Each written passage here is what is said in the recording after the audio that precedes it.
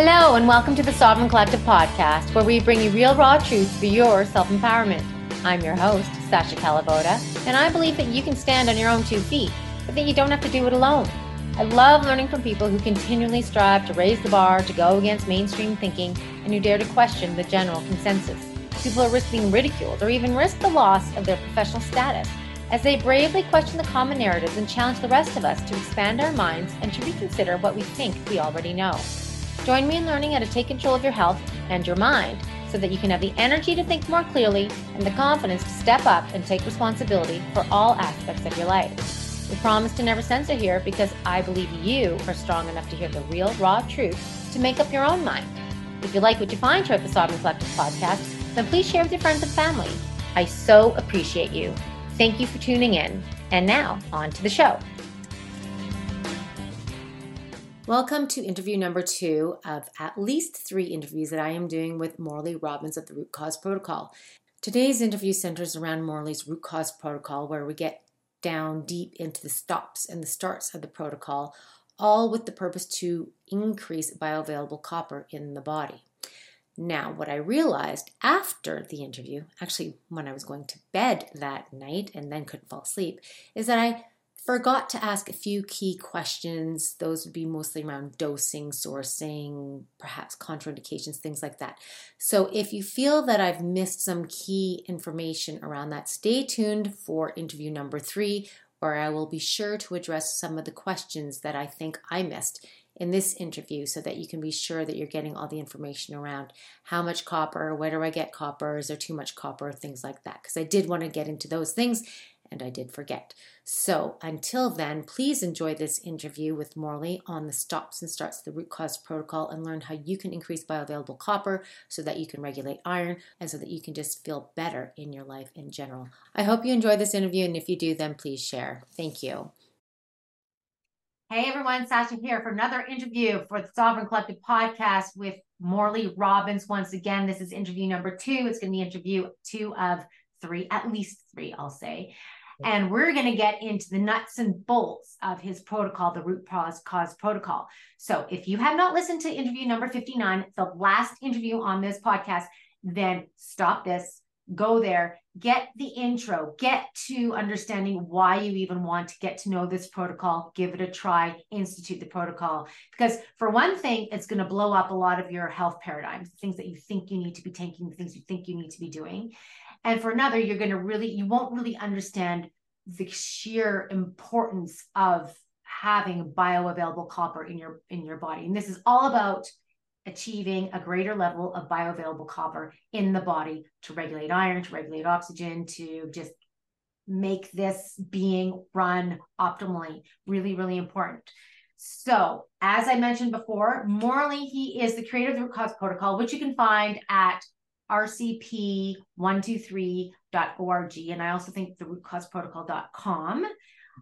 So you can find the whole protocol for free. You can download it, you can print it, you can learn about it, you can follow along, everything there. And also what I highly recommend is to get Morley's book called Cure Your Fatigue. See that handy little copper thing. He has all these cute little metaphors, all these cute little things that he does with letters and sayings and things like that. So it's Cure Your Fatigue, how balancing 3 minerals and 1 protein is the solution that you're looking for. And maybe it's the solution that you're looking for. So we're going to go through the stops and the starts, the nuts and bolts of the Root Cause Protocol. And what I feel like with a lot of people, that if they're not getting the results that they think they should be getting, maybe it's because even though you think you're doing all these great things, there could be some things that are still in your protocol that are hindering the true results that you could be getting. And probably lack of bioavailable copper is a big part of it.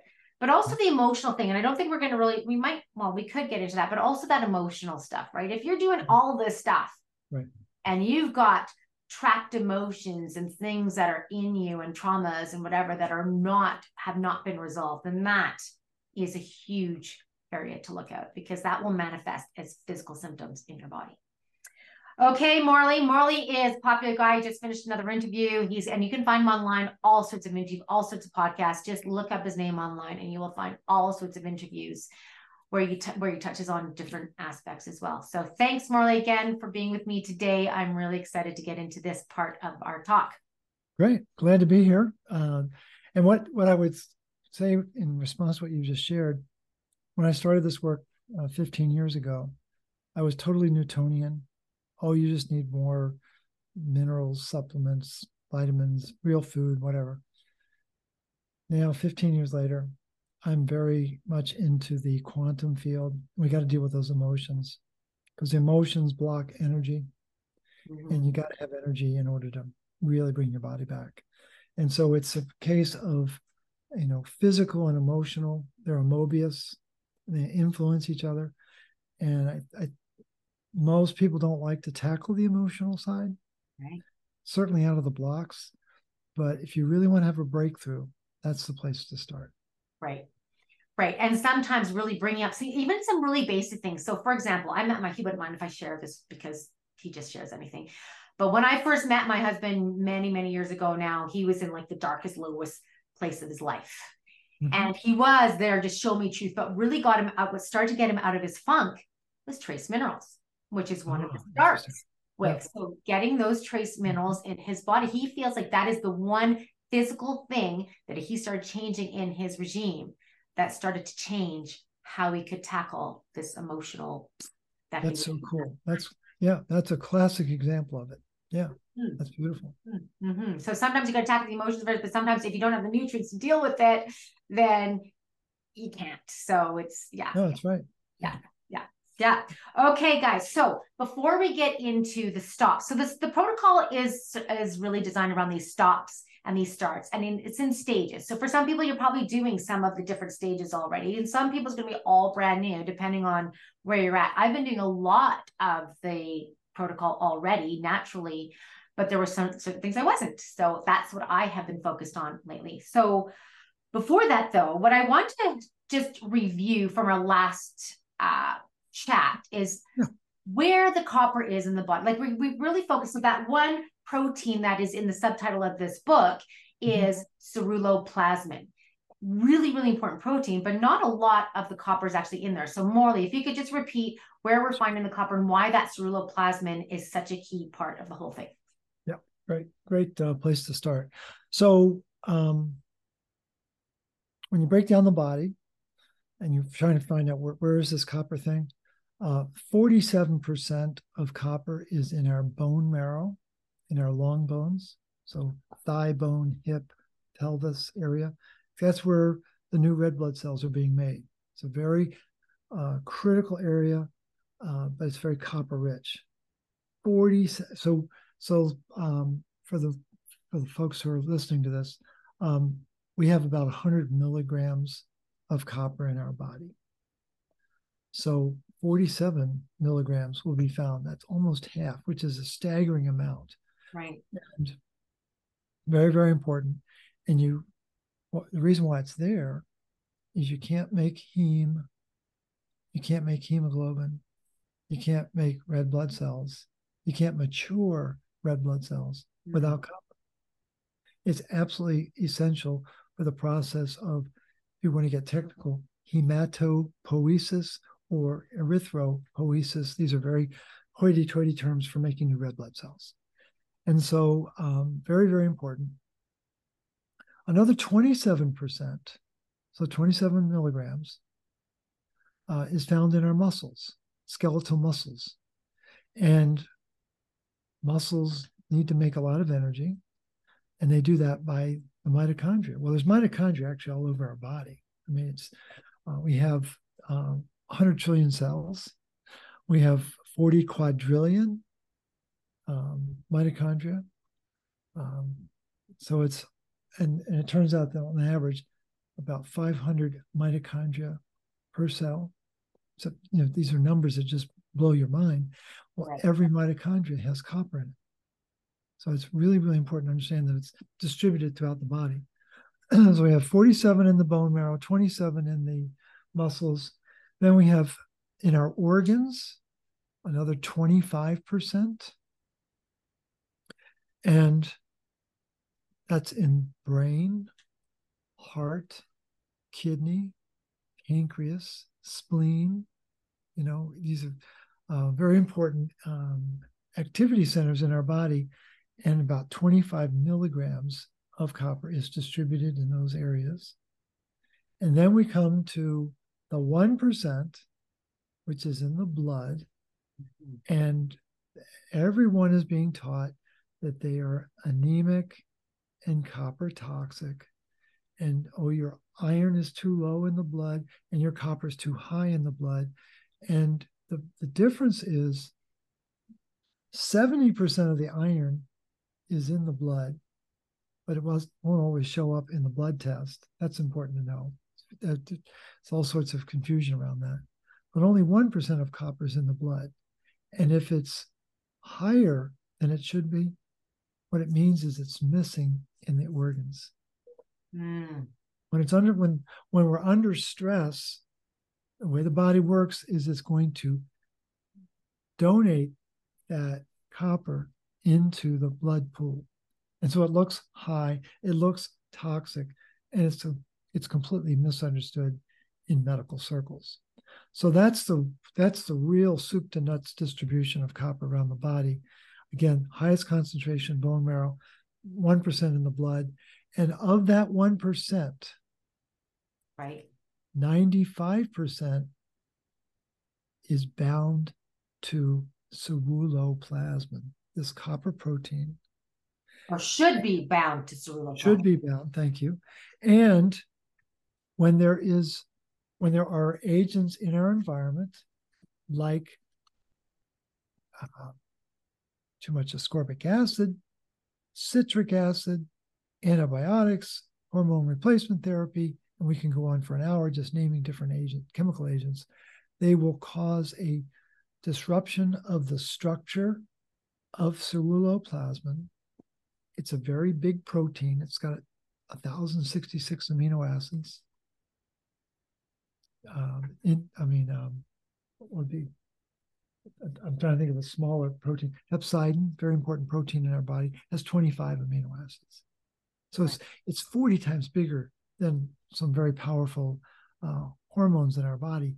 But the point is, there are agents in our environment, in our diet, that disrupt that ceruloplasmin and cause the coppers to leak out. And when they leak out, they get oxidized, but they get bound to other proteins. They're going to be bound to albumin, bound to transcuprine, bound to an amino acid called histidine. They don't have those forms of copper don't have the same punch they had with ceruloplasmin, but they're not unbound and they're not toxic. That is a misnomer that has been perpetuated since the 1960s. Wow, since the 1960s. Okay, yeah. Okay. Probably amping it up these days, just with all this. Oh, big time. What you've got now is more and more research saying that copper, this unbound copper, causing cancer, causing heart disease, causing neurodegeneration. And the system is bending over backwards to try to make people afraid of copper, when in fact it's got the keys to the kingdom. It's really what runs the show. Right. Okay. Fascinating. Okay, guys. So for more on that, go listen to the last interview, because that's just the tip of the iceberg. And we even just hit the tip of the iceberg in the last interview, because there's just so much stuff to talk about that. So, okay. So we are now going to get into the root cause protocol. This is something that I started following probably 4 weeks ago now, 3 weeks ago. I can't remember now how long it was before our last interview. I am enjoying cutting out a few things, going back to my roots around certain whole food ways of doing things. And it's not that I had to do a lot. And I know for some of you, it might seem like a lot, but it's really not. It's actually really simple in the end, but it's going to challenge you. It's going to challenge you, especially one of the ones around the sunshine vitamin in this part of the world, where we are told to take enormous amounts throughout the winter. So we're going to talk about that. So in the book and in the protocol, we've got a whole list of stuff. I don't think we can go through every single one, because that's going to take a long time, but let's talk about some of the big ones. And I think one of the most important ones is iron supplements, right? Like that is a big one that we got to stop. So you want to talk about that, and even let's maybe even put iron and calcium together, because a lot of people are, I'm taking my calcium. I've been saying for years, I wouldn't be taking calcium. And now I understand that even more so about with the whole copper play and the iron interaction with calcium. So let's talk about. And we have what, a couple days to talk about Right, this? exactly. I know. Iron is the number one element on planet Earth. 36% of the Earth's composition is iron. And prior to COVID, I would have argued that humans were the most evolved species. Right. I'm not so sure now. But the point is, let's play with it. To believe that there's a shortage of iron in my body means that the most evolved species on the planet has lost the natural ability to regulate the number one element on the planet. It makes no sense at all. We would not have evolved to this level of intelligence if our body didn't have a natural way to regulate the most significant element on the planet. So right out of the blocks, we got to blow up the whole paradigm of you're anemic. What the World Health Organization will tell us as recently as 2012, and now I think there's a publication in 2018 that says iron deficiency anemia is the number one nutrient deficiency on the planet. Oh my gosh, here we go again. Wow. And iron deficiency anemia, you're talking to a guy who absolutely can prove that that's a lie. It does not exist on planet Earth. Now, there's another form of anemia called chronic disease anemia. It's also called chronic inflammation anemia. It was first introduced to the medical literature in 1946 by Max Weintraub and his star pupil student at Johns Hopkins, George Cartwright, in a letter to the editor at British Medical Journal, the Journal of Biochemistry, and 1946, and they referred to the chronic deficiency anemia. And that's caused by inflammation. Well, what causes inflammation? Lack of bioavailable copper. And Dr. Cartwright and Dr. Weintraub knew that and made sure that people understood that. That letter, that research that they worked on for many, many years is now housed with the Ark of the Covenant in the Indiana Jones warehouse. And so people don't know about that form of anemia. And it's very prevalent because inflammation is very prevalent on the planet, as you probably know. And so people have been led to believe that their anemia is a lack of iron, when in fact it's a lack of iron regulation. And who regulates iron? The general. The general is called copper. And copper is missing in our food system. And it has been for many, many years. What's blocking the uptake of copper? Sugar, high fructose diet, glyphosate, farming chemicals, antibiotics. And we could go on for quite a while talking about different aspects of our food and natural environment that are disrupting our ability to access this metal. And so the iron is in our body. It may not show up on a blood test. And the reason why it won't show up on a blood test is that there's an iron recycling program where every second of every day, we have to replace 2.5 million red blood cells. And this is happening in our spleen. So we got the liver on the right side, spleen's on the left side. Spleen is 80% of the size of the liver. I thought it was just a little tiny thing. It's actually a very significant organ. And it's keeping track of iron recycling and the immune system. Wow, that's a lot. Again, picture Lucy and Ethel at the chocolate factory. The managers just said, speed it up, boys.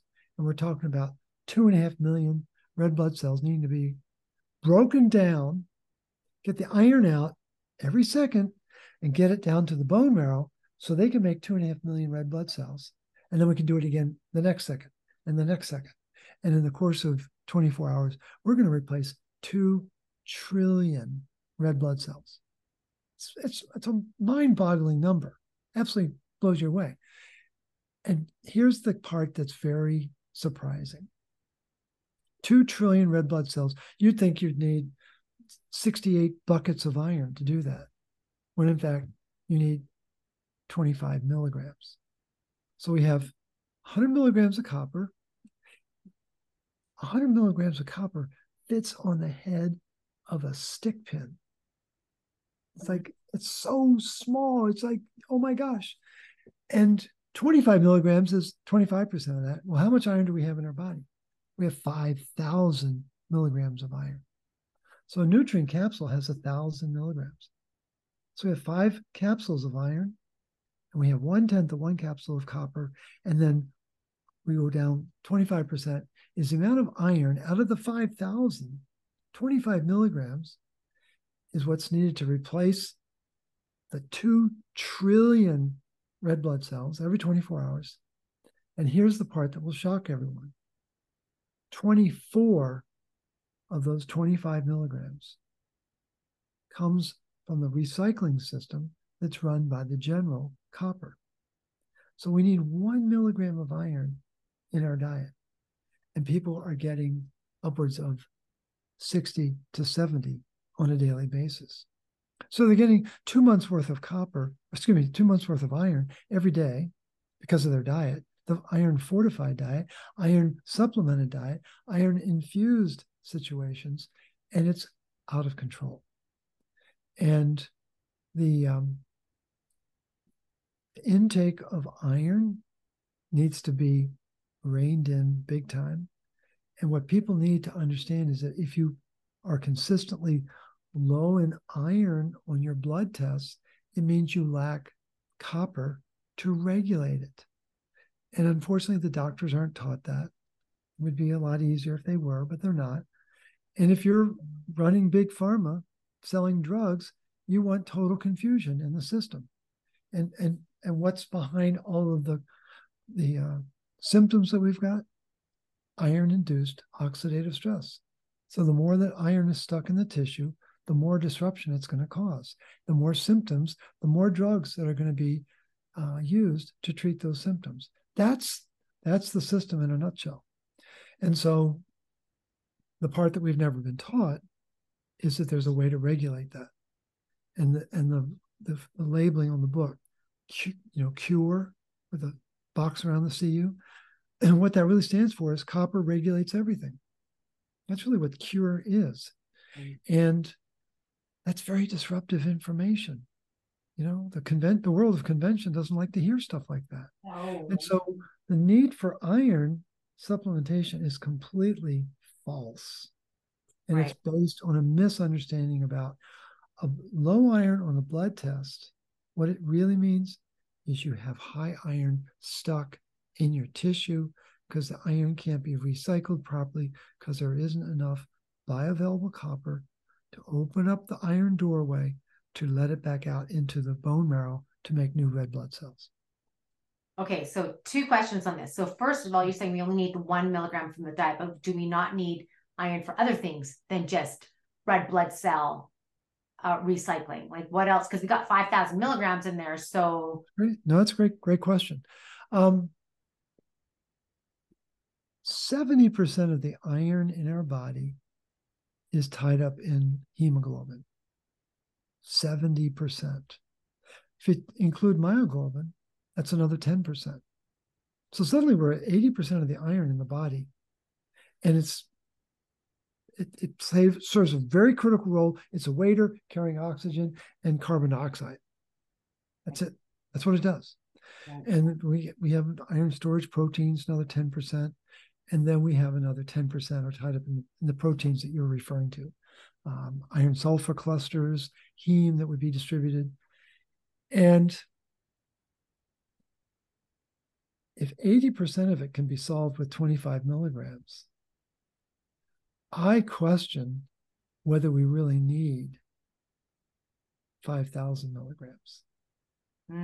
The numbers are so inflated it's hard to find distribution of iron before the 40s. I know they were measuring. It's hard to find it.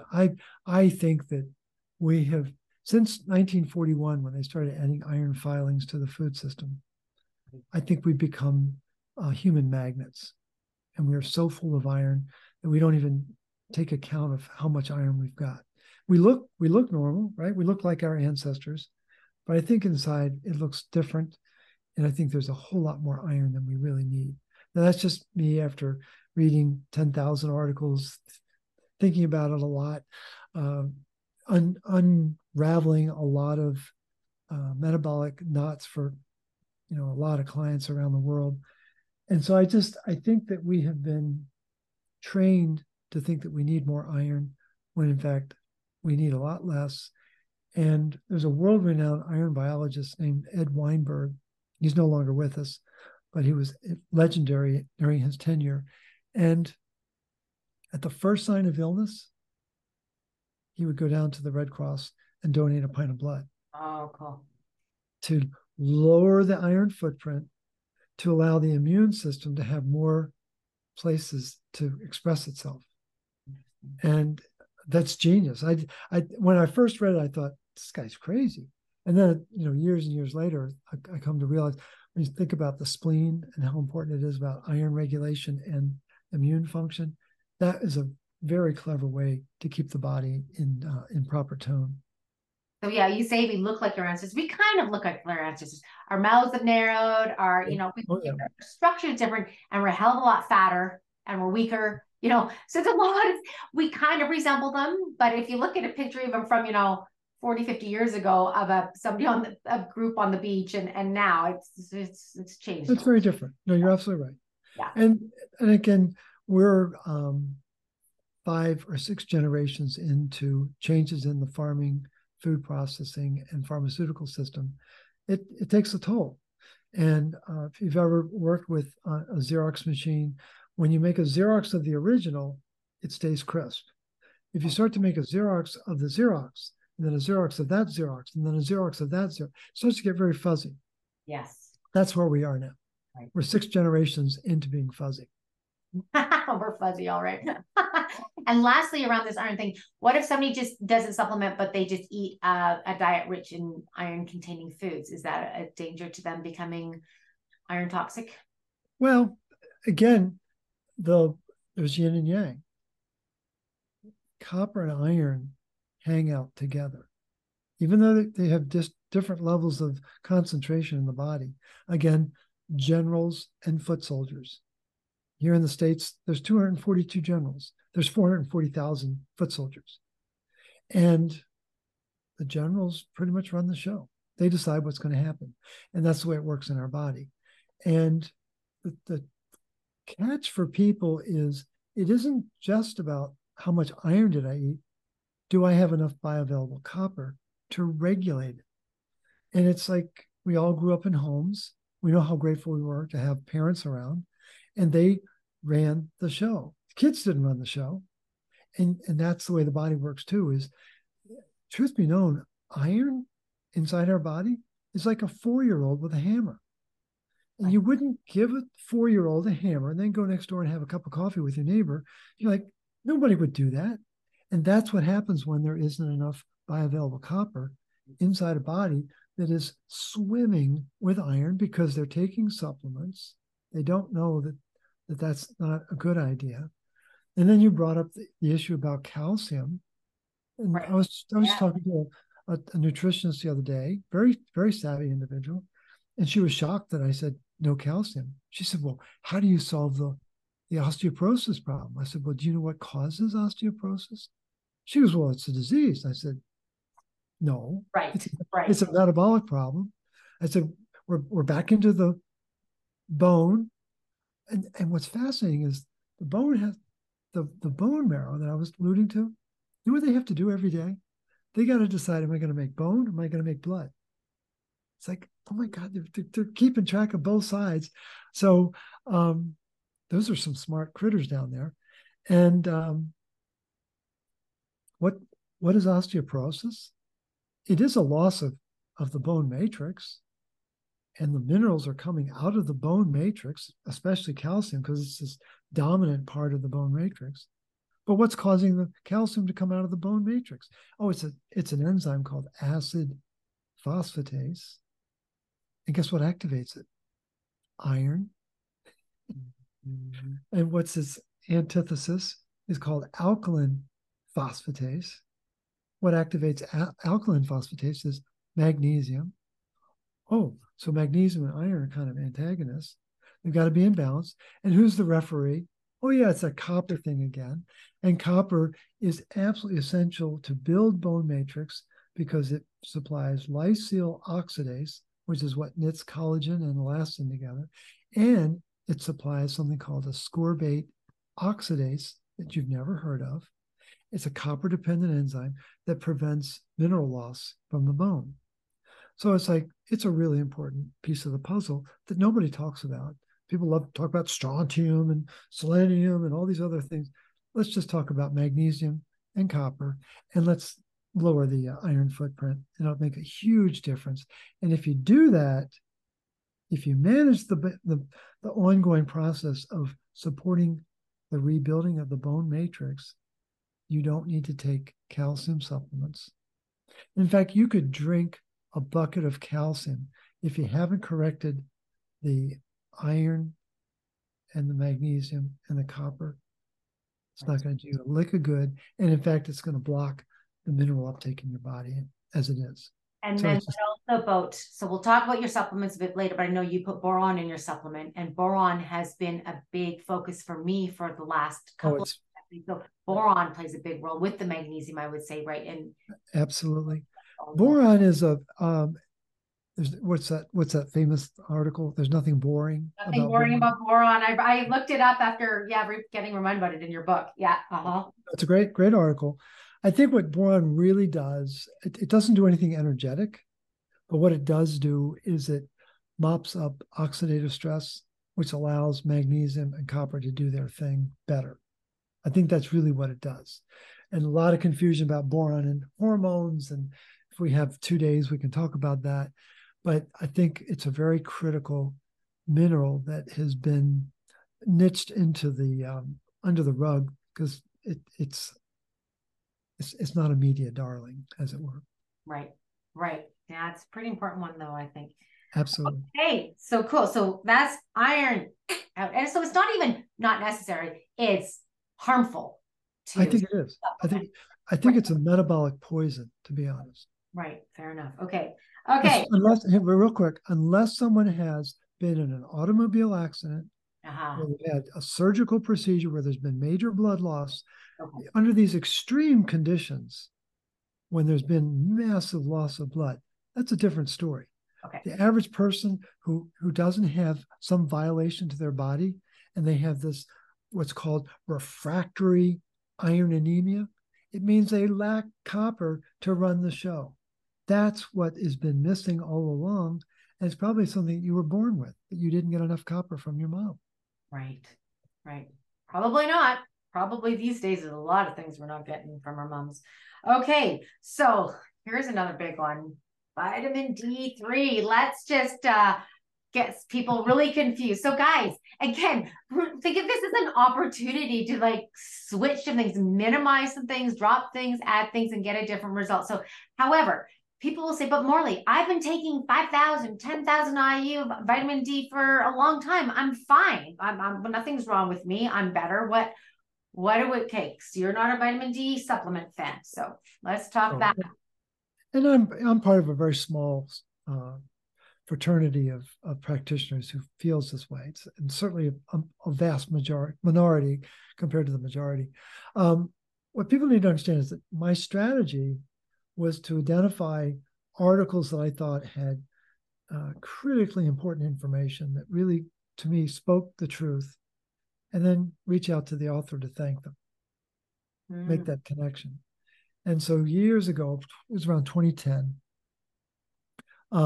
I came across a very important article by a gentleman named Fred Kummerow, PhD lipidologist, got his degree in 1940 at the University of Wisconsin in Madison. Brilliant individual. And he wrote an article on cholesterol, Mm. and I was fascinated by it. And I got his phone number, called him up, and thanked him. Well, one thing led to another, and he invited me down to his home. I was in Chicago. He was in downstate Illinois at Champaign-Urbana at University of Illinois, and he was 98 years old. Oh, wow. Oh. Still working in his lab 20 hours a week. But we had this beautiful home-cooked meal, grass-fed hamburger, homegrown tomatoes, chocolate milk. It was salad that he had put together. And Dr. Kumro was famous for a decade of research studying vitamin D supplementation in pigs. And what people may not know is that the anatomy and physiology of a pig is very similar to a human. Yes. You may know some people who you think are pigs. Very, very similar. The biggest difference is their liver has lobes, big lobes. Ours is more like a triangle, but theirs is like almost like an original baseball catcher's mitt. It's fascinating to look at. But in any event, I was aware of this research that Dr. Kumaro had done. And again, a decade of his life devoted to studying the calcification that came with vitamin D supplementation that was very hard on the hearts of the pigs that eventually led to their death. And so in the early 80s, most of his research was in the 70s, but in the early 80s, he was invited to be a keynote speaker at a conference, international conference. Nobel laureates, a lot of it, very hoity-toity types came. And he started saying, ladies and gentlemen, you do not supplement with vitamin D. Well, he was almost booed off the stage. People were just, oh, can't be, this can't be.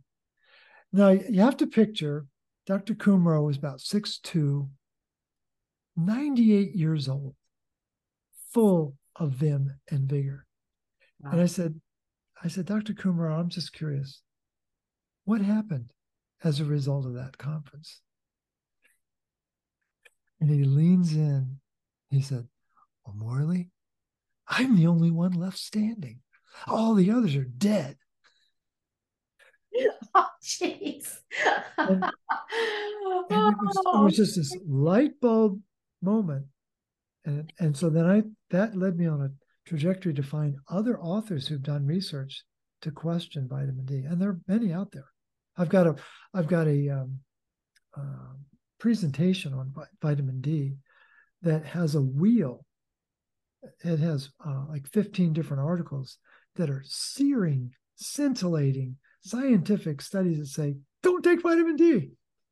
And, but that's not a popular position to take.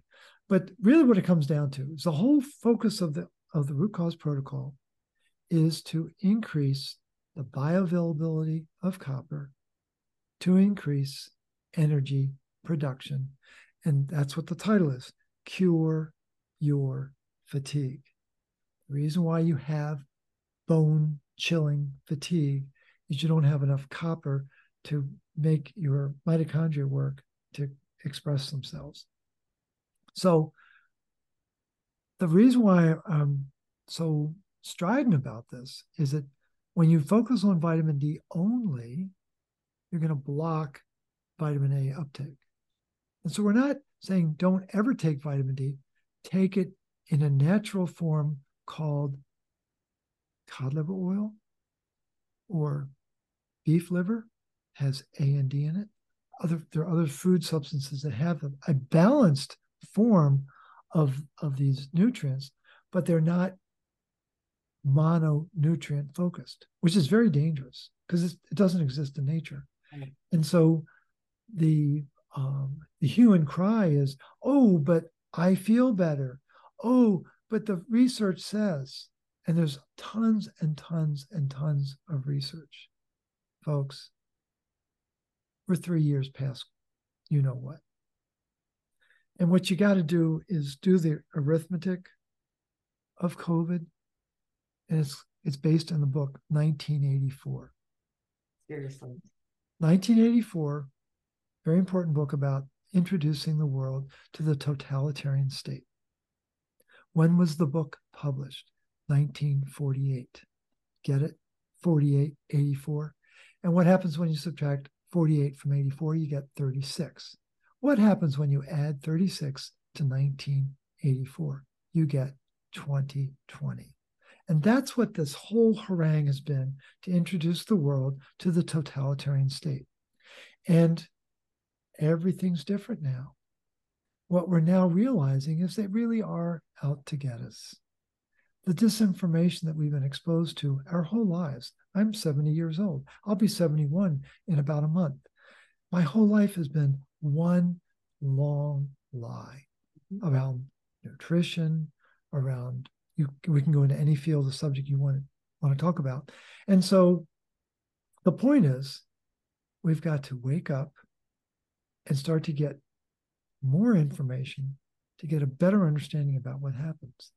And so my whole focus is to provide better information so people can make better decisions, period.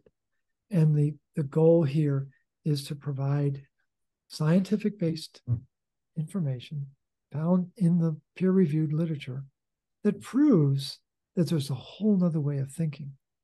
And the notion that we should be drowning ourselves in vitamin D is very risky business. And it is, there is research out there that challenges it. There's a lot of research out there that challenges it. You're just not aware of it because they don't want you to be aware of it. But how do you choose? Okay, so what we've also learned in the last few years is a lot of the peer reviewed stuff is just bunk. It's it's just one guy with the same self-interest is corroborating somebody else's, and or it's just completely false, and you can't reproduce the results. So how do you know what it's good? Who's funding this stuff too? Who's funding copper studies when it's all big pharma? Like, how do you know what to choose? That's a very important question. I don't know that I have a simple answer. I went with my gut. As I began to learn more information about how the body really works, how energy is really made, how the immune system really works, I began to find authors that were of like mind and began to present information. It isn't an easy process, and I wish that it were. It is trial and error, and it's a constant process of trying to find new information and old information, because again, there's a lot of wisdom that was found in the 20s and 30s and 40s. Don't assume that it has to be 30 minutes old to be valid research.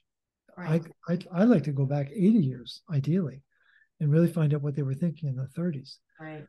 So people don't always think that way, and it's a fair question. How do we know? What it really requires is a level of discernment. And what I really began with, I think, to answer your question, after I had that encounter with Dr. Kumaro, especially because of that encounter, I began to question everything. And I said, what if everything is wrong? Right. Let's start to dig and find out what's right.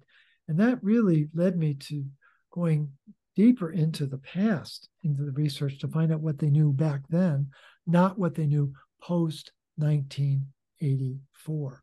1984 was a watershed year when here in the States, the research was no longer funded by the government, it was funded by Big Pharma. Everything changed when the Fox started funding the research side of the house. They just started then. I thought they'd been doing it for longer than that. No. Okay.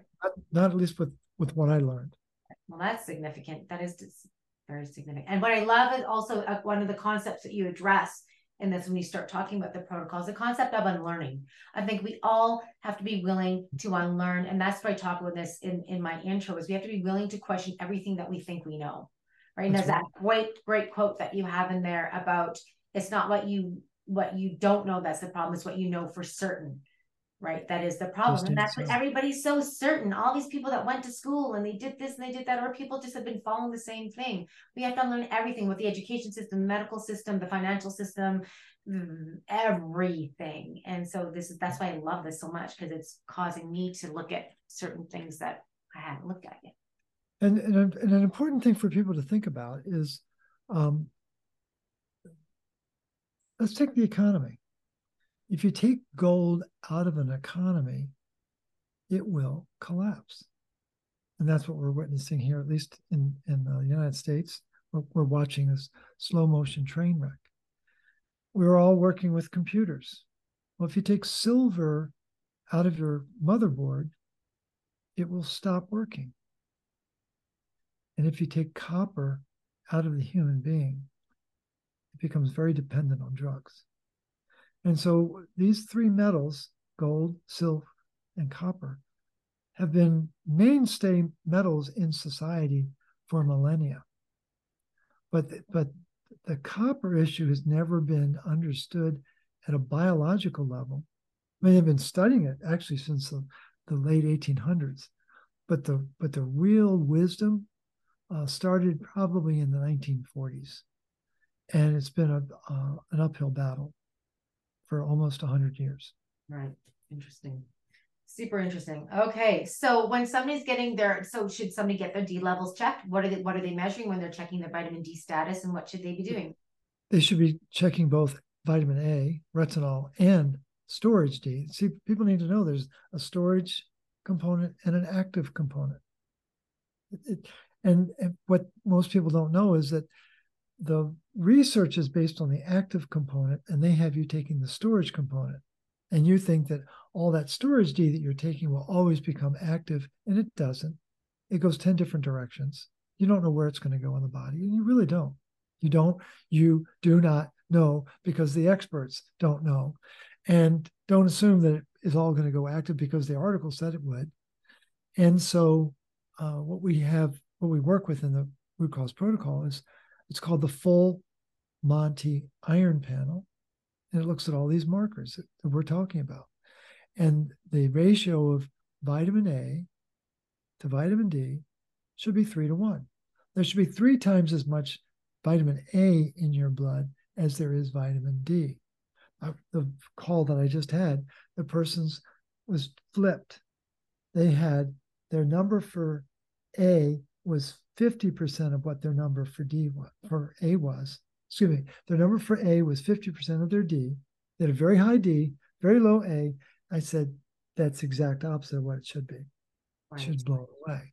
This is a very talented individual, very sharp individual who never knew that. Right. And so, pretty common. Now, I bet you there's a lot of low vitamin A, especially with all the people saying vitamin A is toxic, and a lot of people not eating their organs and things like that, or a lot of people saving the world through vegan and vegetarian diets, right? All this stuff, our vitamin A levels have to be plummeting. They are. They absolutely are. I can guarantee it that it's happening. And people think that carrots are the same thing as liver. They're not. Beta carotene is not retinol. And there's something called a retinol equivalency unit, REU, and it takes 12 carrots to equal 1 retinol equivalency unit. And so you need to eat a bag of carrots to equal a tablespoon of cod liver oil.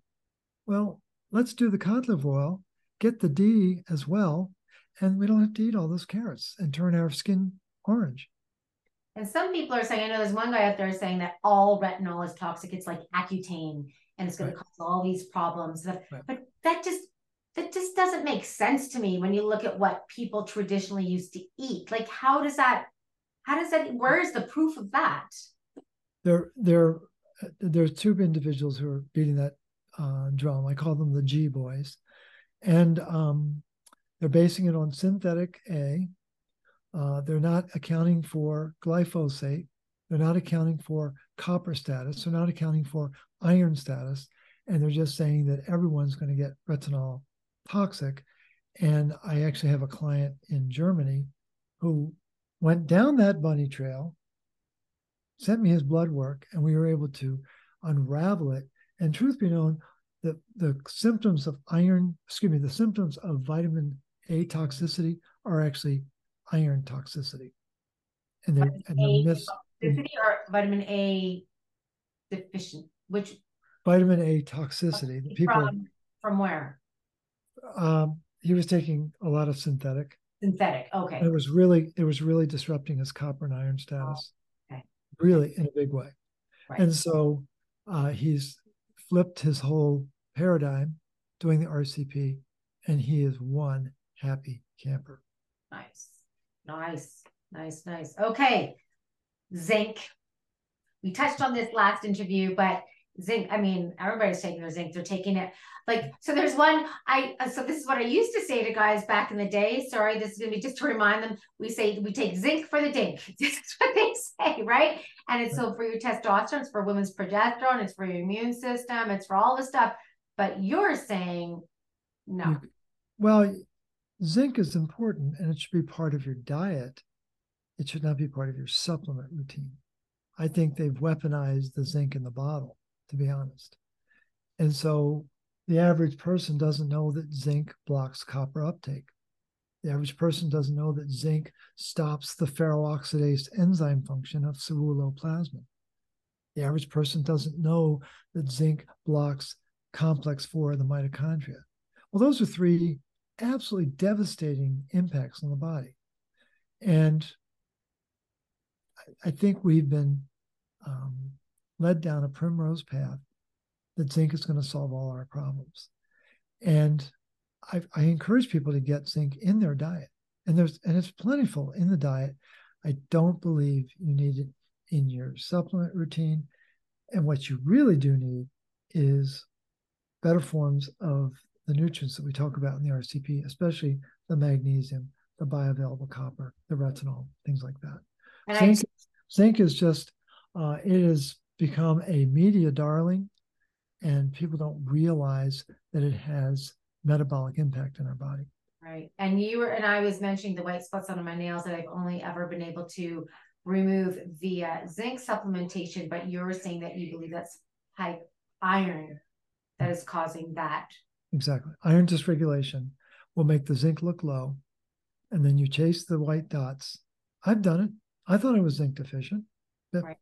20 years ago. Yeah. And did the dots go away? Yes, they did. They did. Did my copper iron dysregulation go away? No, it didn't. Right. I didn't know about that. I had no knowledge about that then. I was a simpleton just following what the internet said. If you've got white dots, take more zinc. And I did it hook, line, and sinker. Yeah. And now I've learned more, doing better, and trying to teach people to do better as well. Oh, and by the way, this is what I wanted to ask before we started to this is did you have things that were resolved? Like what was your health status prior to your protocol and now? And how was that changed for you? I was drained. A lot of stress, and was feeling kind of tired, and I didn't have what you would call classic metabolic crises. My cholesterol was rising.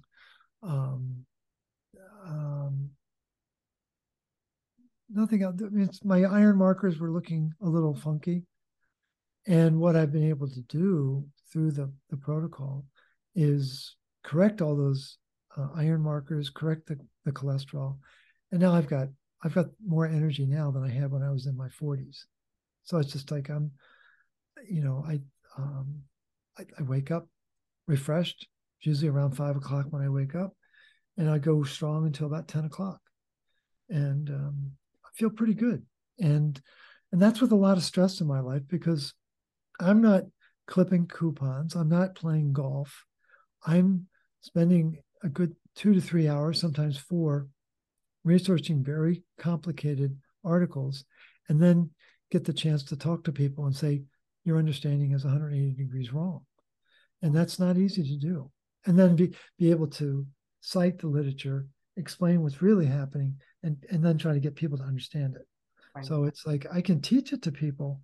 I can't learn it for them, but but the challenge is teaching it in a way that they can learn it and understand it and act on it. Right. Right.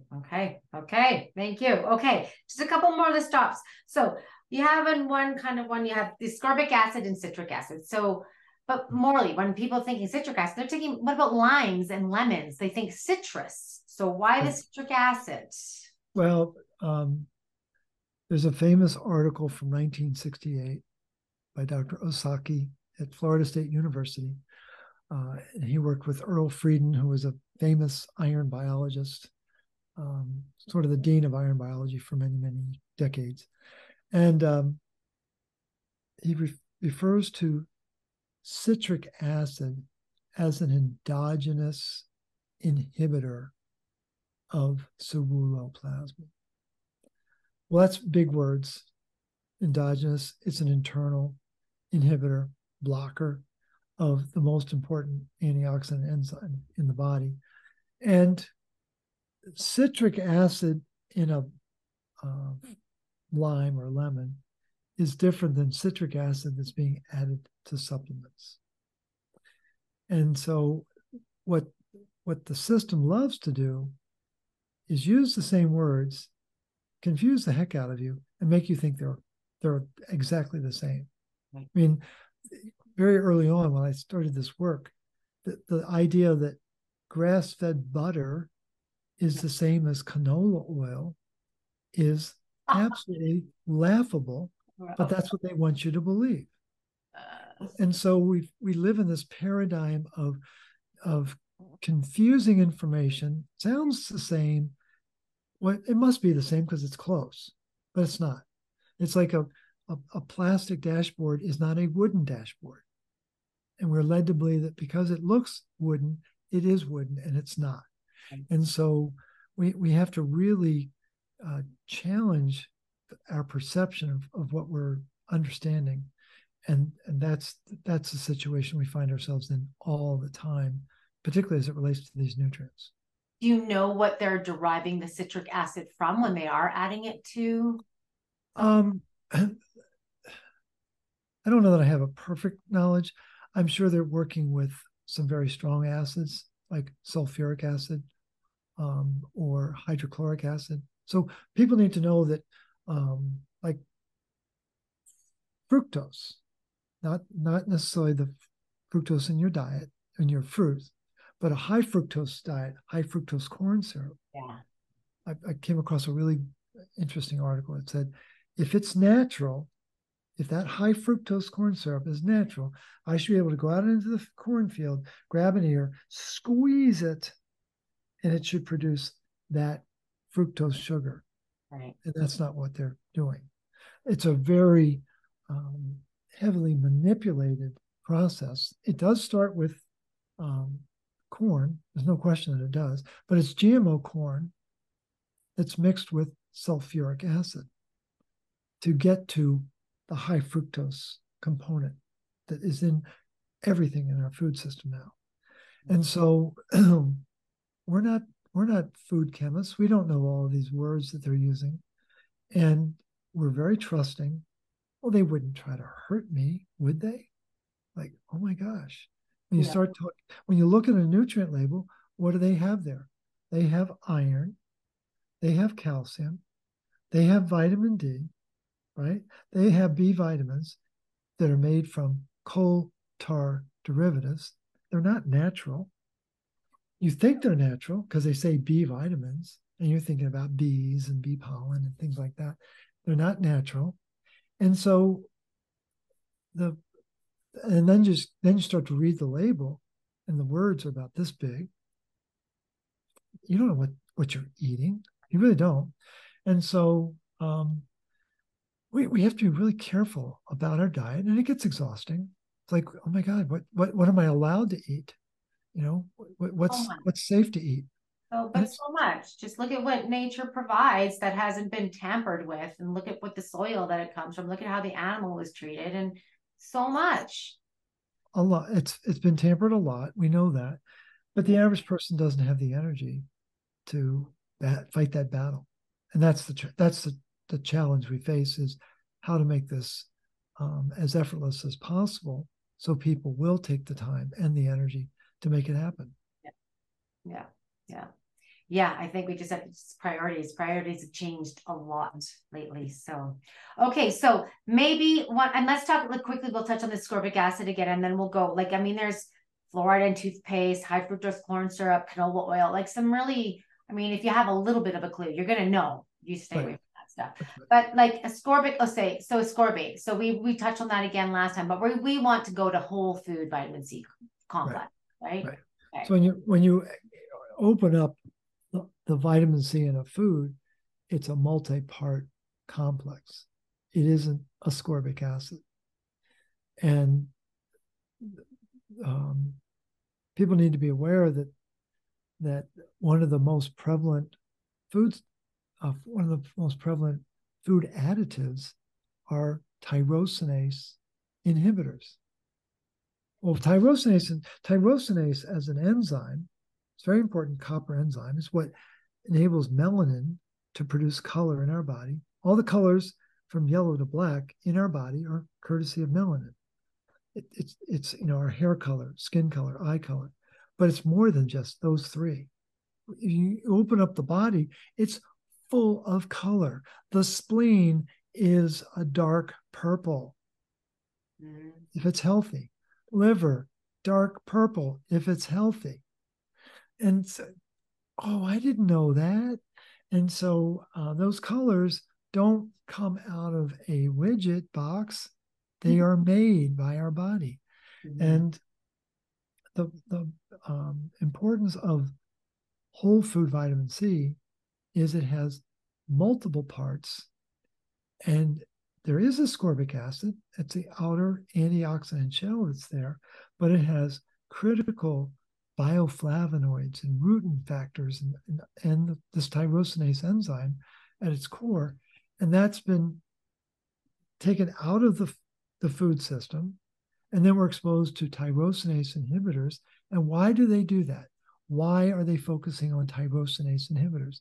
Because tyrosinase activates melanin, which causes food to brown. It's about shelf life, not human life. And so that browning action, it's natural, it's part of nature. They're trying to remove it so that the food that you're eating looks nicer and stays nicer, so they don't have to worry about it spoiling. Right. And so also the ascorbic acid is attacking or breaking down the ceruloplasmin, is it not? When it's straight that? Yeah. It'll blow up ceruloplasmin. Yeah. It was in the original article by Holmberg and Laurel in 1948. It's been corroborated by half a dozen or more scientists since then that ascorbic acid is very disruptive to the structure and function of ceruloplasmin. And copper is actually in the whole food vitamin C complex, is it not? Yep. It's in the tyrosinase enzyme. There's 2 atoms of copper. And turns out that tyrosinase is, if you will, it's almost a surrogate for ceruloplasmin. Ceruloplasmin has 8 coppers, tyrosinase has 2, but there's properties that it has that are very similar to ceruloplasmin. Okay. Super fascinating. Okay, so those are things and some starts. We gotta move along here because we haven't even started some stops. We gotta get into some starts. I mean, so okay, so maybe we should start with because it is in the phase one. So the starts go into phase 1, phase 2, phase 3. Maybe you're doing some of the phases already, a little bits of different phases. Maybe you're not doing anything. I'm sure some of you are, a lot of you actually. I got a good audience here, are doing a lot of these things, but. Let's start with phase 1, and why don't we just continue the whole food vitamin C? Because what does that look like to you? So people are like, well, what is whole food vitamin C? Do I just need to eat oranges? Is that enough? Well, the whole focus of phase 1 is to help to stabilize the minerals, help to support the adrenal glands, so they're not so stressed out. The goal of the adrenal cocktails is to introduce minerals, whole food vitamin C, to really begin to nourish the mineral requirements for the adrenal glands. They're really they're very thirsty. And the whole food vitamin C is just a great way to support that process. I don't know that you're going to get enough of the other minerals just by focusing on the fruits. And it's just, what people find is that when they adhere to the recommendations of the protocol, it seems to work well for people. Yeah. Okay. So whole vitamin C sources are things like camu, amla, right? Some acerola cherry. Acerola cherry, right? Yep. Right. Yep. Yeah, they tend to be a little bit tart, but I used to actually just mix honey with camu for my son and have him eat it just like that when he was younger. It's a great idea. Yeah. It's a good way to do it. Candy. Yeah, it's good. So, okay. So whole food vitamin C. So that is one thing that I dumped off my shelf and got rid of, and bringing back in the camu. Yeah, the ascorbic acid. Yeah, so I had sodium ascorbate powder. Because I thought, oh my God, it's just like when you're doing it for yourself is one thing, but you just think cutting costs when you have a family is a little bit different. But absolutely, end, who pays for that? So okay, so the adrenal cocktail you made mention of. So I've been doing that. Actually, my stomach's funny this morning because I did it differently. I usually did a little bit of orange juice with camu powder, the cream of tartar and salt. But today I just did water. It's like, oh, I don't know if that's different. But I've never had an issue. All of a sudden, I'm like, oh, I'm a little bit funny in my tummy. But yeah, so I'm quite enjoying that. It's kind of a little, I don't know, I find it's almost a little treat. It's a funny taste at first, but after a while, I'm like, oh, it's pretty yummy. So the adrenal cocktail, so nourishing those adrenals, and which I think is really important in a world where we're also told salt, lower your salt, don't take your salt. And I actually add those concentrates, trace minerals, and New Earth Organic salt. Shout out to New Earth Organics, guys. Great local tonic food, tonic herb company. And I put that in all my water that I do. I've literally been doing that for over 30 years since university. Wow. I've been doing that because I noticed such a difference. I went from pure distilled water, low salt diet to spring water with added minerals and lots of salt in my diet because that's what my body likes. It makes a huge difference. Great. That's beautiful. That's great. Yeah. So, but that's a big one. That's a big one. Is just getting that salt. So real good whole unrefined sea salt, right? Those adrenals need it. But when people don't have that, and then they go for the chips or something, right? They go for those salty snacks. Sure, we're looking for some. We're looking for calories, but we're also looking for the minerals. Yeah. And so we'll gravitate to things like chips. Yeah. Yeah. Okay, let's talk magnesium because you were originally the magnesium man, right? And that's a huge, huge, huge one. But not all magnesium is created equal. A lot of people are like, well, I have to take. So I was talking to a woman yesterday and she's got some thyroid stuff. So I'm like, you're going to have to listen to these interviews. And one of the things that she really depends on is mag citrate to move her bowels. I'm like, oh, the mag citrate, not the one that I would recommend. She's like, oh, but it's really stressing her out because otherwise she really gets stuck. Mm-hmm. Very familiar problem. Dealt with it for years. Not me personally, but working with clients. And people don't realize that the citrate molecule is very disruptive. Does that product move your bowels? It does. But I think it's more of an irritant than a stimulant. And so you're much better off massaging your intestinal area with a magnesium chloride oil. Take Epsom salt baths, work with more bioavailable copper like a magnesium malate or magnesium glycinate, and move the citrate off to the side. And I wouldn't recommend using it. I've been making that recommendation for a long time, and it's helped a lot of people because it's like that form of magnesium was moving bowels, but it wasn't resolving the underlying magnesium deficiency. Right. And that's really what the protocol is designed to do. Is it's an easy dynamic to recognize is that someone is magnesium deficient because we're all stress cadets. Magnesium is the first to go, right. And you can drink a bucket full of magnesium, and you're not going to solve the underlying problem. The underlying problem is lack of copper causing iron to rise, causing magnesium to fall. And you've got to solve that copper-iron dynamic to preserve and protect the magnesium that you've got. You'll still need to supplement with it, but you won't be engaged in what I call the magnesium burn rate. You will calm down that dynamic significantly. Yeah, and I think people have to also experiment with what magnesium works best for them, because Mhm. bisglycinate for me does nothing, Okay. nothing. Yeah. But malate, 15 minutes. Like I start to feel it in my legs and in my muscles, and that's where I feel 15 minutes with malate, and also topically magnesium chloride. I even make my own body butter with magnesium in it, Yep. and That's I great.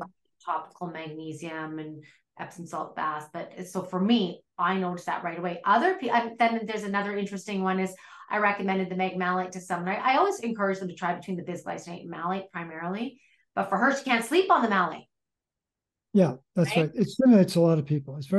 I find most people uh, tend to take malate in the morning and glycinate in the evening, but not everyone can do that, and not everyone tolerates either one of them.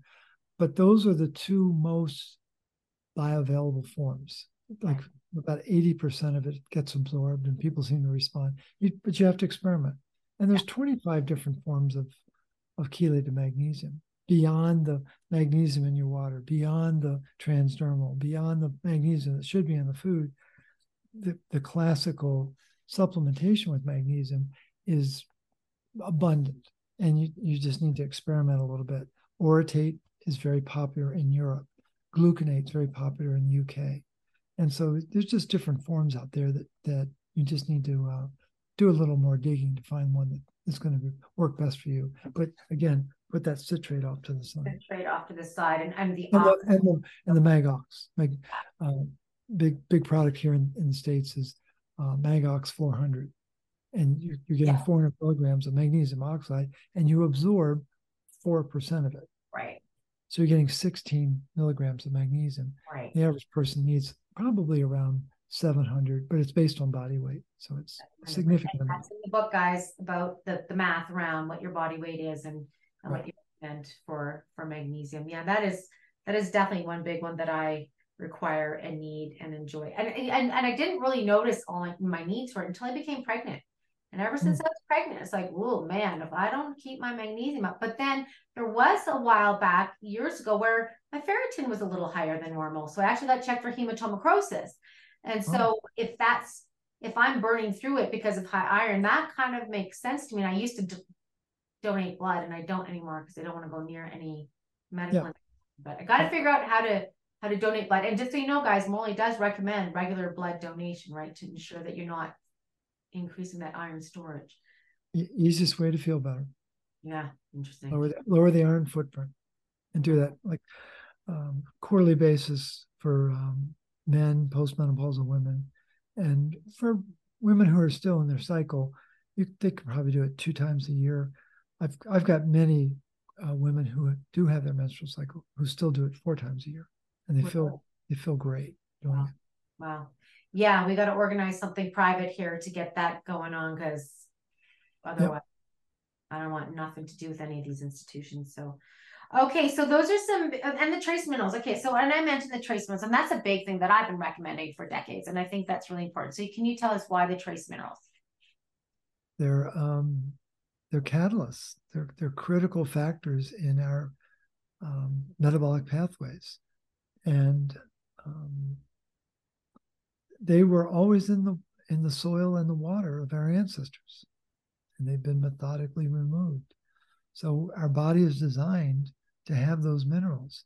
And what's happened is people are so afraid of their water, they distill it, Mm-hmm. turn it into RO water. Well, water is designed to have minerals in it. So when you drink RO water, it's called hungry water. And what it will do is it will chelate the minerals out of your tissue as it's going through your body. Water loves minerals. And I don't know that I fully understand all of the ramifications of it, but it's foundational to how our body works. Yeah. I discovered that a long time ago when like I said, I drank distilled water and ate no salt. And that was a terrible, It works against you. it's Yeah. terrible. You're not hydrated. My legs would swell. I would, like, over the course of the day, I was thirsty. I was peeing like crazy because I wasn't hydrating. It was just Yeah. going right through me or staying in between the cells rather than where it needed to go. It was awful combination. So yeah. Okay. So now I know we're running low on, let's say maybe we're quite a ways in there. So what do you think are some other things that people need to do? Because there are a bunch of other things, guys. You're going to have to download this protocol and check it out for yourself. But what do you think are some other really basic?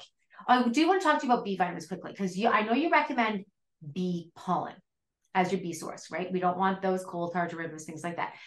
But it's my understanding that the cell wall around pollen is not very digestible. I'm wondering what the bioavailability is because New Earth Organics, the company that I've been working with for years, that's who has the salt that I use, and it's a local tonic herb. We have lotus pollen, so it's not bee pollen, it's single source pollen from lotus flower, green tea, and pine pollen. Oh, wonderful. But the cell wall has been cracked.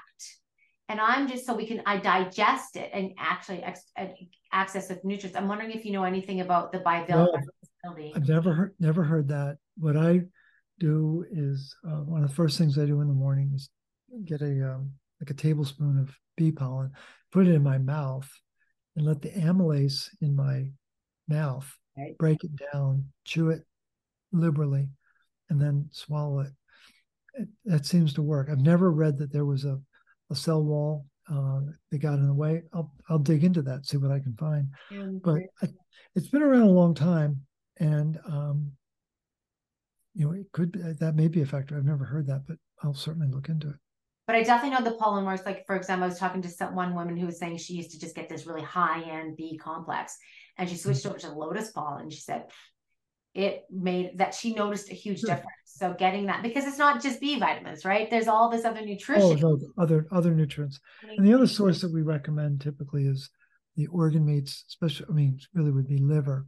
Liver is a powerhouse source of nutrients. It's got so many enzymes and B vitamins and the metals it's got are really amazing.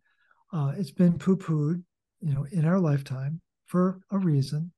And so a great source of B vitamins, especially B12, is the beef liver.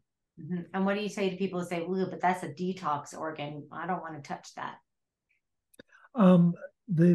What the liver does is it puts the toxins into fat, not in the liver. It puts it into your fat.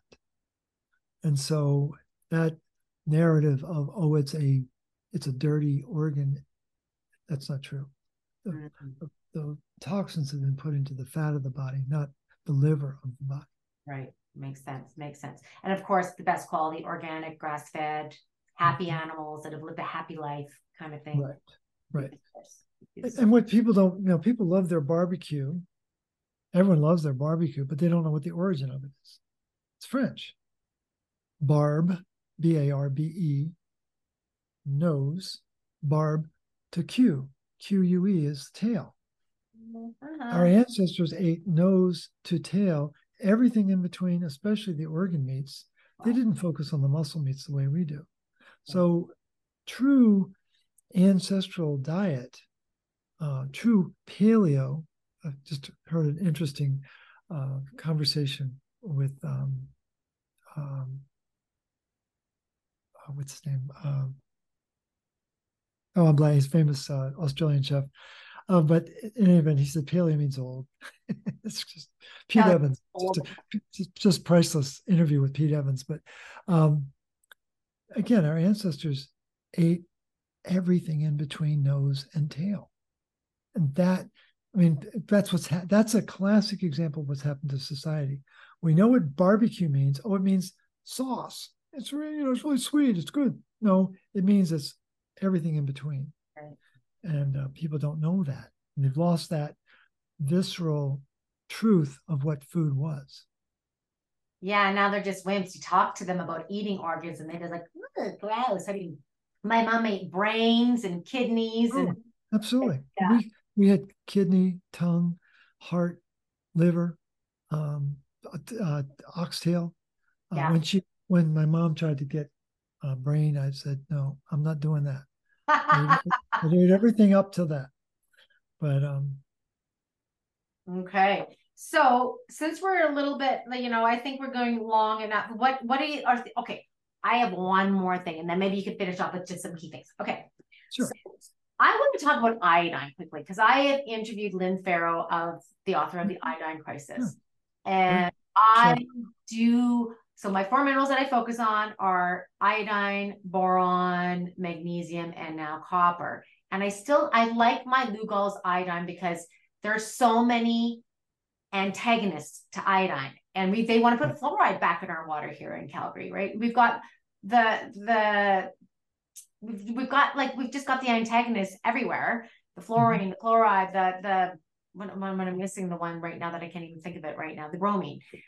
Right. And it's such a key thing. So you recommend more food-based iodine, whereas the people with the iodine protocol, they're like, not enough, no way, we need this much kind of thing. And what it really comes down to is understanding what some of the properties are of iodine. And it's a very powerful substance, as you know. But one of its most important functions is to help regulate iron. And it can turn ferrous iron into ferric iron. So +2 becomes +3. So it can be bound to transferrin for the recycling, or it can go into storage into the ferritin protein. That's great. It's really good. And where iodine is being used in those situations is it isn't just to support thyroid health, it's to help deal with this iron crisis. Well, the underlying problem with the iron crisis is a lack of copper. So I just took it at a different level of abstraction. And I absolutely understand the argument about it's being challenged on every front with additives and things like that, bromine and fluoride. But I think what's missing in the iodine protocol is a working understanding of what copper does to regulate iron so you don't need as much iodine. I mean, it's just, and so, the whole dynamic of like breast cancer. Right. What's behind breast cancer? Well, there's 5 times more iron atoms in a breast cancer cell than a healthy cell next to it. 5 times more iron. And so what is very often recommended is to bathe the breast tissue with iodine. Makes perfect sense. But what's also needed is more bioavailable copper to get the recycling system moving again. And that's, as I think, is as important as bathing that breast tissue. Right.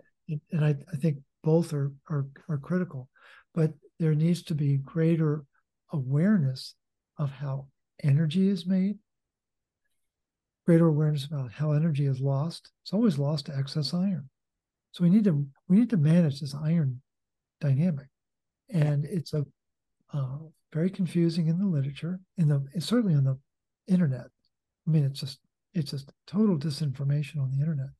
Mm-hmm. But I think that it's iodine is an essential ingredient, but I think you can get adequate through the diet, and you need to be really focusing on the bioavailable copper, which most people don't know about. Most people who are involved in health recommendations don't know what copper does. They barely know how to spell it. Right. So that's what we really have tried to do, is have an expertise to help people understand the profound metabolic roles of copper that people have never heard of.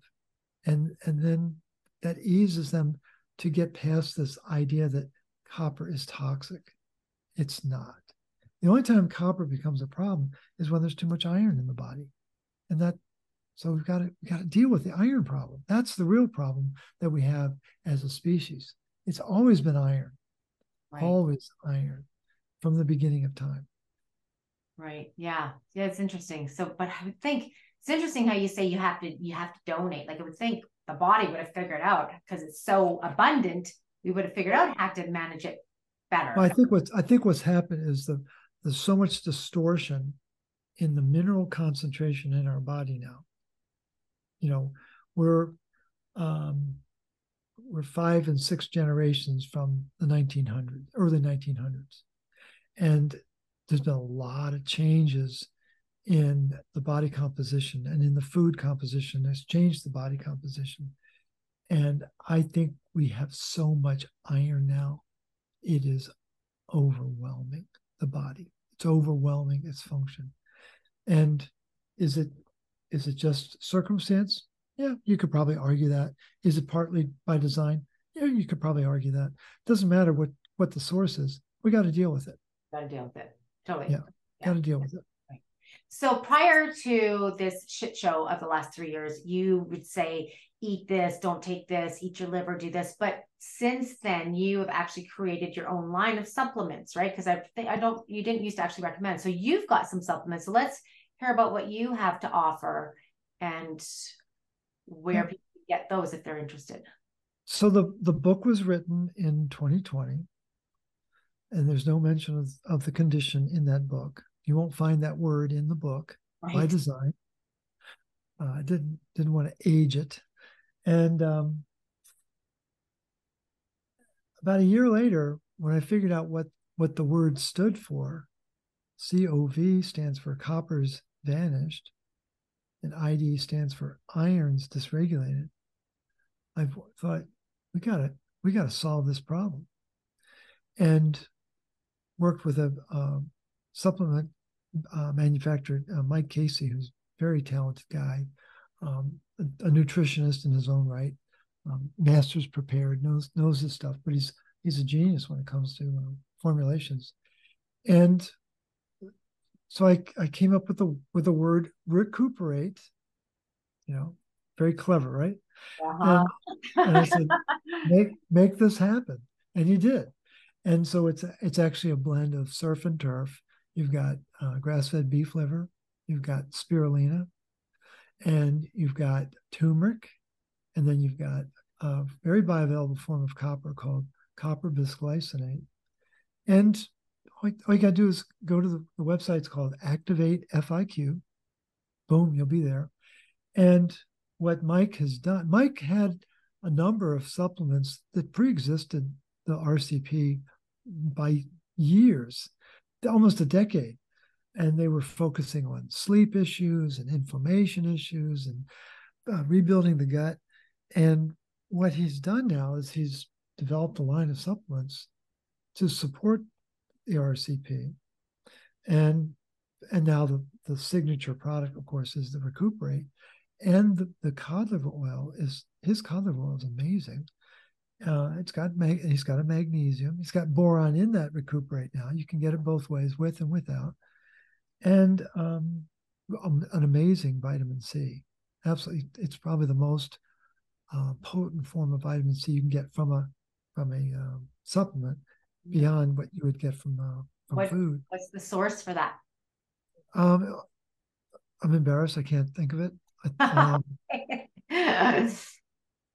think it's amla. Okay. But I'm going to have to verify that. Okay. I know it's not acerola. I'm almost certain it's amla, and it's just a great package that helps people really get the program started. Really simplifies it. Really simplifies it, and his website now is designed around the RCP, and so it's just been an evolving process to get people aware of this protocol, but then simplify the process of getting them connected. I mean, there are other companies that offer solutions, like Jigsaw offers a solution, Smidge offers a solution. Down in Australia, there's Ancient Lakes offers a solution and a line of products, and they're all excellent. They're wonderful. But I think there's a sort of an ease that's been developed into this Formula IQ, and I just like the IQ, because I'm all about intelligence, getting the body the energy so it has the intelligence. And that was something that Mike he came up with that name like a decade ago, and it just suddenly just kind of came together with this whole RCP and the need for more energy, and this seems to be helping people get started and really stay with the program. Right. It simplifies it. Like I mentioned, I think last time, I take a handful. I got my magnesium and my boron and my copper bisglycinate and my liver pills, and get that. And I used to feel sick the first few times when I did it, and I had to make sure that I had food. But now, oh, it was only about 3 or 4 times, and now I don't feel that at all. Well, and I should say that I resisted the idea of supplements, of having, quote, they're not mine. I mean, I certainly helped design one of them, but it was just acting on the research that I'd done. I'd resisted that for a long time because I don't want people thinking I'm a supplement whore. That's not what this is about. I'm trying to simplify the process, really trying to make it so that, I love the fact that people read the book. I love the fact that people uh, binge watch my videos. I mean, there's some people I've talked. No, they do. Oh, It's like, that's me. That's oh, me. okay, that's great. I Where's the love it. next one? Where's the next one? Absolutely. They want that stimulus. They want that information.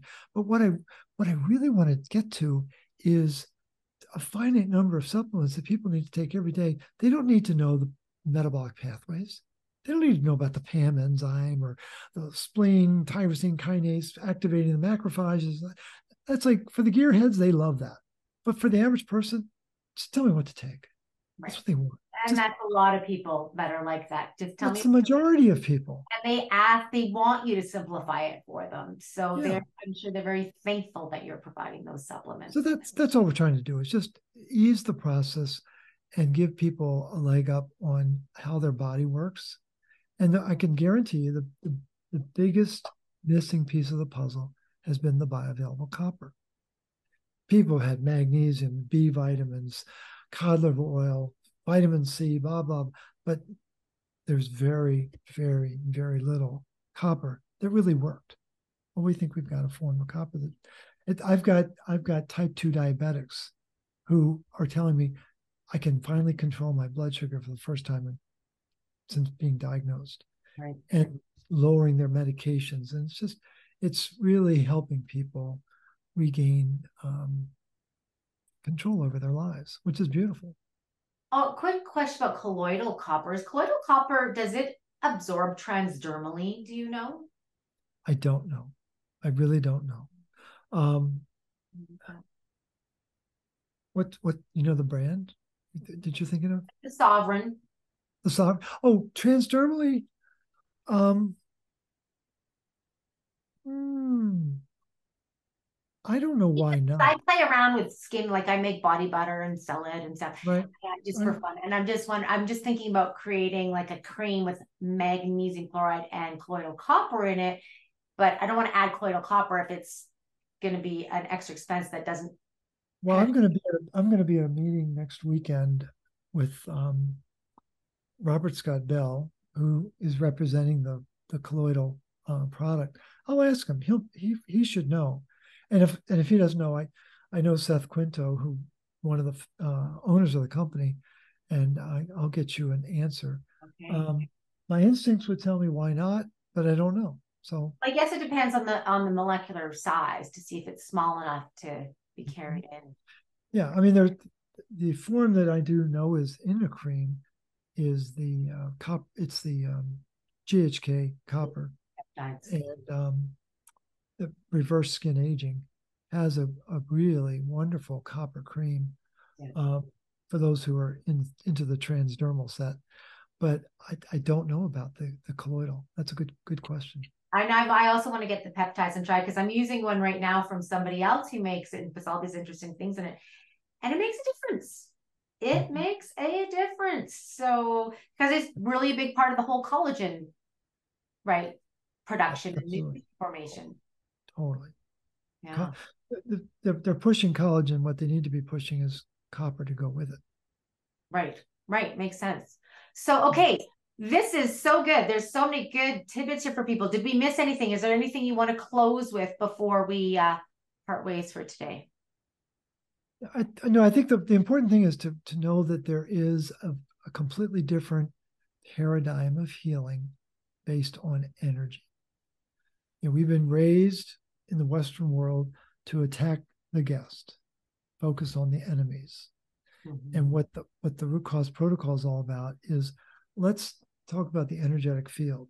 Let's do what we can to support the host, to create energy, to run the blueprint that keeps us in balance. That's really what it's about.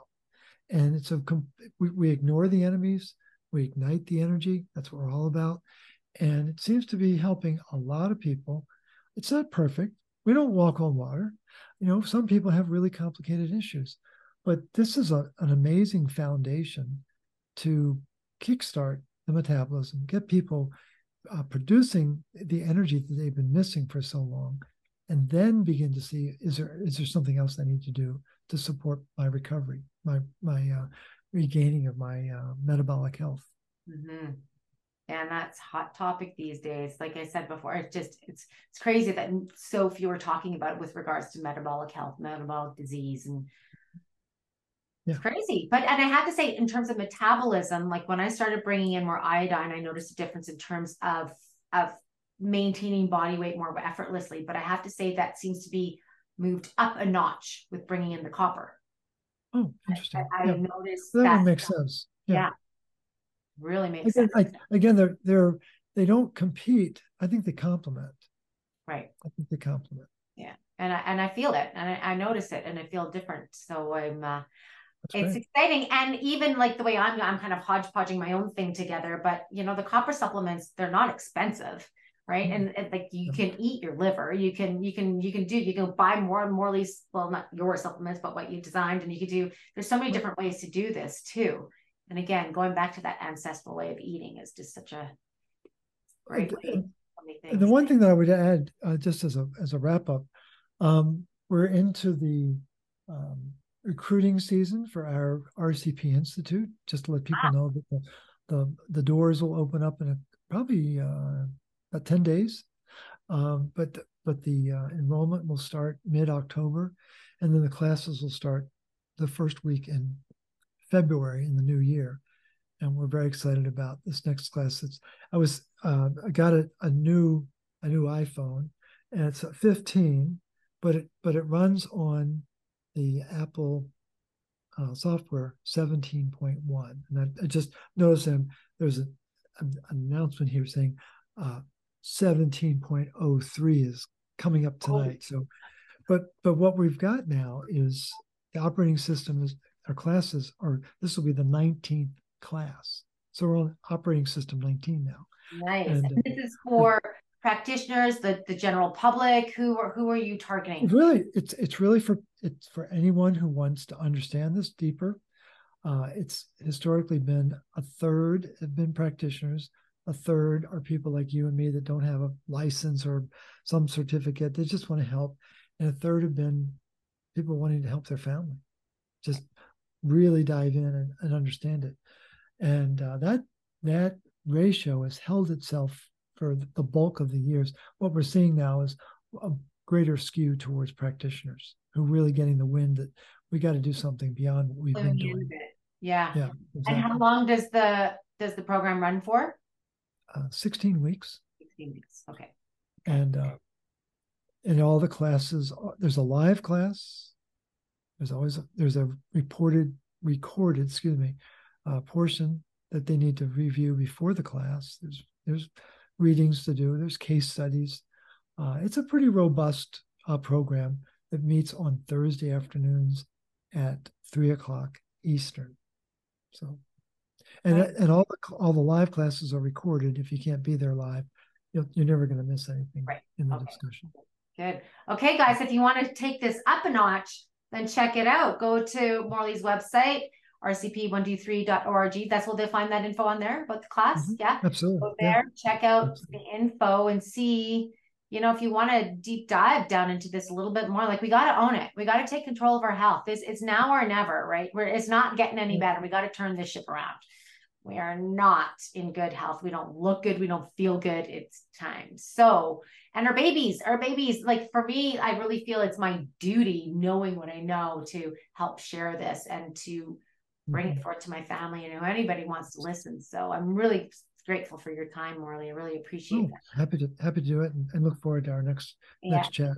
And the next chat, people. So if you've got an issue and you're like, well, I don't know, how's it going to help me? What has it got to do with this? I mean, we're looking at weight, we're looking at the big C, we're looking at thyroid stuff, right? Like you don't hear about this kind of stuff in anything. Lyme disease. Lyme is a big, like I know so many people with Lyme, and they've tried so many different things and they're getting nowhere. You know, gut issues. You touched on gut issues, talked about it at the Jonas disease in animals in the last interview, and you know, just so many things. So we're going to talk about that stuff, see how you can be helped, why maybe you're not getting the results that you think you should be doing with the changes that you have made thus far. And so be sure to tune in for that one. And until then, be well. Please share this with your friends, your family, with everybody. And Morley, thanks again. And I look forward to it. Thanks so much.